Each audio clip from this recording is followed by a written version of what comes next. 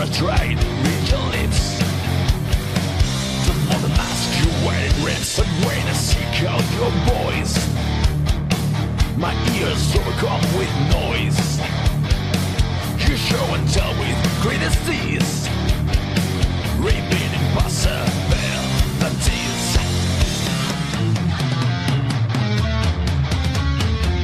Engaged in crime, I grasp my throat. Erased my mind, starts to smoke. Well, hello, ladies and gentlemen. My name is Brett Keane, and you are watching and listening to The Brett Keane Show. I hope you're all having a blessed day out there. I really enjoyed my live show that I did Friday, 7 p.m. Central. If anyone out there would like to invite me to their show, all you have to do is simply call me or leave a message. Now, I'm going to say right now, if you invite me to your show, I have to know who I'm going to be talking to, I have to know what the show is about, and I have to know how many people you imagine are going to be against me at once. I notice a lot of atheists don't like to tell me that they're an atheist podcast when they invite me, and they usually have 5 people waiting for me whenever I show up. It's not very nice, and it also makes it extremely difficult to answer questions when 5 people are asking numerous questions all at the same time in what I call the shotgun effect. Well, besides all that, if anyone's interested, let me know, and I'll take a look at your YouTube channel, and if I find that you're an honest, decent person who actually wants to have a conversation that we both can learn from, I'll be open to hopping in and seeing what you guys are up to. I've been receiving hundreds of calls. I apologize, but it takes me a while to get through to some people because of the constant calls and people contacting me in emails. So today, we're going to talk about something that I've always found a mystery in the Bible, as well as whenever it comes to the attitude and personality of God. It's something that most of my Christian friends, my Christian brothers and sisters, had this inescapable idea that God never changes, that he's unchangeable. And they have showed me a lot of verses that actually say that God does not change, that he's not a man, that he will change, and all this. And unfortunately, because of this, it has brought me to the idea, does God himself even have free will? Does he even have the ability to choose? Can he decide that he doesn't want to do something whenever he already had it set up in his head that he was going to do it? And believe it or not, there's actually a lot of passages like that, and some atheists might actually see it as a contradiction. I don't. I just see that there's more complexity to God than what some people on the religious side as well as non-believer perceive whenever it comes to it. I'll give you an example. Yes, he does, in the sense that he changes his attitude when people change their behavior. For example, when God sent the judgment message to the people of ancient Israel, he said, "Perhaps they will listen, and each one will turn back from his evil way, and I will change my mind concerning the calamity." Calamity can be known as chaos, destruction, or even forms of evil in the Bible, that I intend to bring on them because of their evil deeds. Jeremiah chapter 26, verse 3. Now, this is unusual right off the bat. God is saying, I hope that they listen. I hope that they heed my words. I hope that I don't have to destroy them or bring wrath or pain or, abominations upon these people. But that also begs the question, doesn't it? Doesn't God know everything? Doesn't he know if they're going to change their way? Didn't he know before they were even born that they were going to continue to do what they were doing?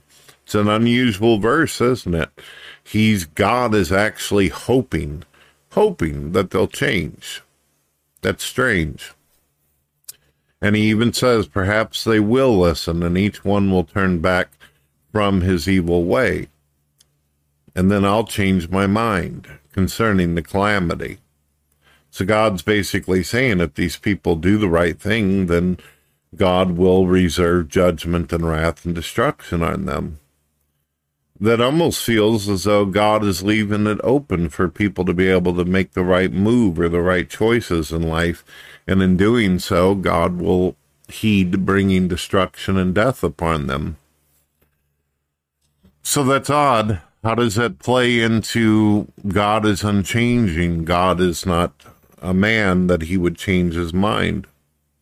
Well, the information goes on to say this.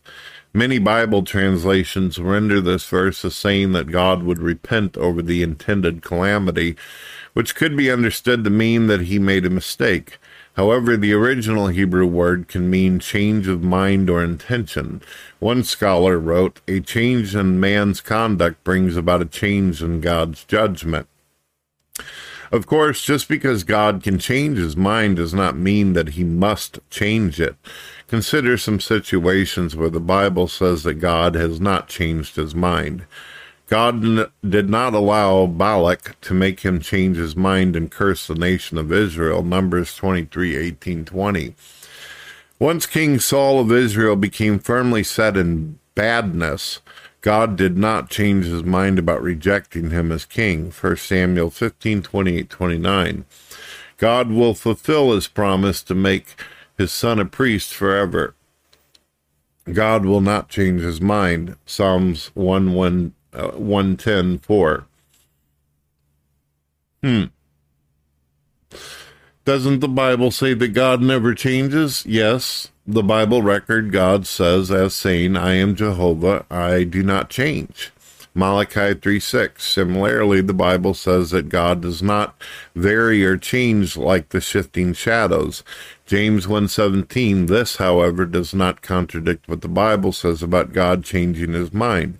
God is unchangeable in that his personality and standards of love and justice never alter. Deuteronomy chapter 32, verse 4, and 1 John 4:8. Still, he can give different instructions to people at different times. For instance, God gave opposite instructions to King David for fighting 2 consecutive battles, yet both methods succeeded. 2 Samuel 5:18-25. Is God sorry that he created humans? No, although he does regret that most people ignore or reject him. Describing conditions before the global flood or Noah's day, the Bible says Jehovah regretted that he had even made men on the earth, and his heart was saddened. Genesis 6:6. In this verse, the word regretted comes from the Hebrew word that can mean change of mind. God changed his mind about most of the people who lived before the flood because they had become wicked.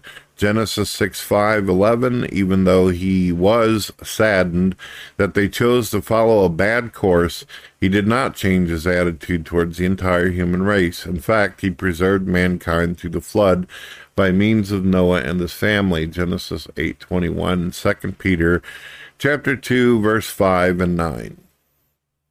So, it is interesting, and I would like to know what you all think out there about this. Does God change his mind? Does God know before an event is to take place if mankind is going to change their view? Is God really reserving his judgment and wrath when he already knows what is going to happen? We hear a lot of Christians even nowadays in the modern time who state that sooner or later God's going to come back to the earth and he's going to bring his wrath and punishment. Others will say God endures and he's patient and filled with love, giving us the opportunity and choices to be able to do things. But it's kind of hard to argue that we're given opportunities and choices if God already knows the choices that we're going to make or the opportunities that we'll take. Basically, he knows if we're going to do good or do bad. So is there a loophole in how God does this? There is one thing that a lot of religious people don't know, even though the words tell them in the Bible that God is this way and behaves a certain way. The Bible isn't very clear on how God uses his attributes. Like, we don't know if God knows everything simply because he just knows all things, like he is sentient and aware, and everything just flashes in front of him like a movie or a television show. Or According to the book of the Apocrypha, he actually has angels who do jobs for him. Some of them are his messengers. Some of them actually are his voice. They speak for him and they talk for him.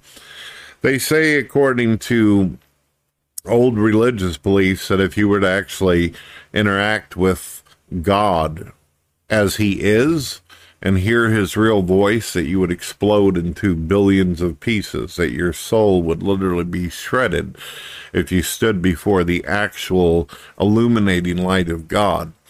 So that's the reason why the book of the Apocrypha explains that God requires representatives, and he sends angels to speak. He has an angel of death, an angel who basically brings death to some people. He has angels of life, angels of light. And these angels that do all kinds of different things, it's like his own army. And of course, there's the devil who fell with a third of God's angels who all had their own different roles. It depends on if you want to read demonology or the stories of what the different roles of these angels have. So basically, the point of all what I'm saying is that God uses a lot of the creations that he made before humanity to do a lot of his jobs for him. You can see in the story of the Tower of Babylon, the reason why he knows what's happening with the construction of this building, this tower, is because angels are actually coming to God and telling God what's up. So he depends on these angels to actually inform him of what is happening below.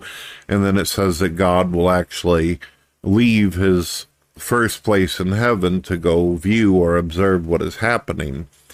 But that also causes another problem for religious folks, doesn't it? Because if God is omnipresent, then why is it suggested that God is on his way somewhere, or that God is looking at something, or that God is coming? Like you'll hear Christians all the time say, Jesus Christ is coming. He will return. Well, if Jesus Christ is God and he's omnipresent, then we shouldn't be saying that he's returning or coming back.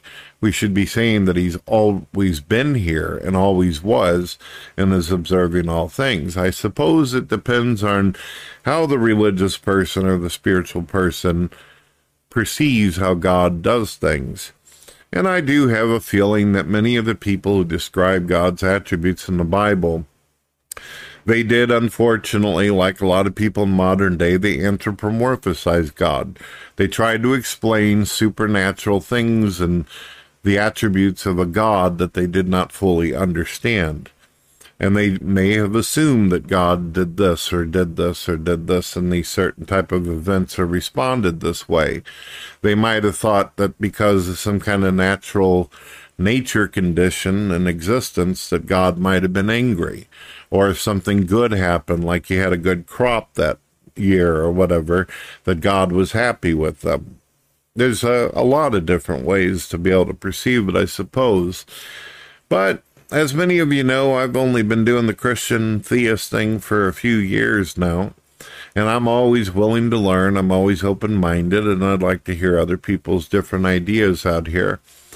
To me, it's one of the more interesting concepts whenever it comes to the attitude and personality of God, how he does things, and how his powers and attributes actually work. Well, you have a good one, folks, and hope to hear what your opinion is.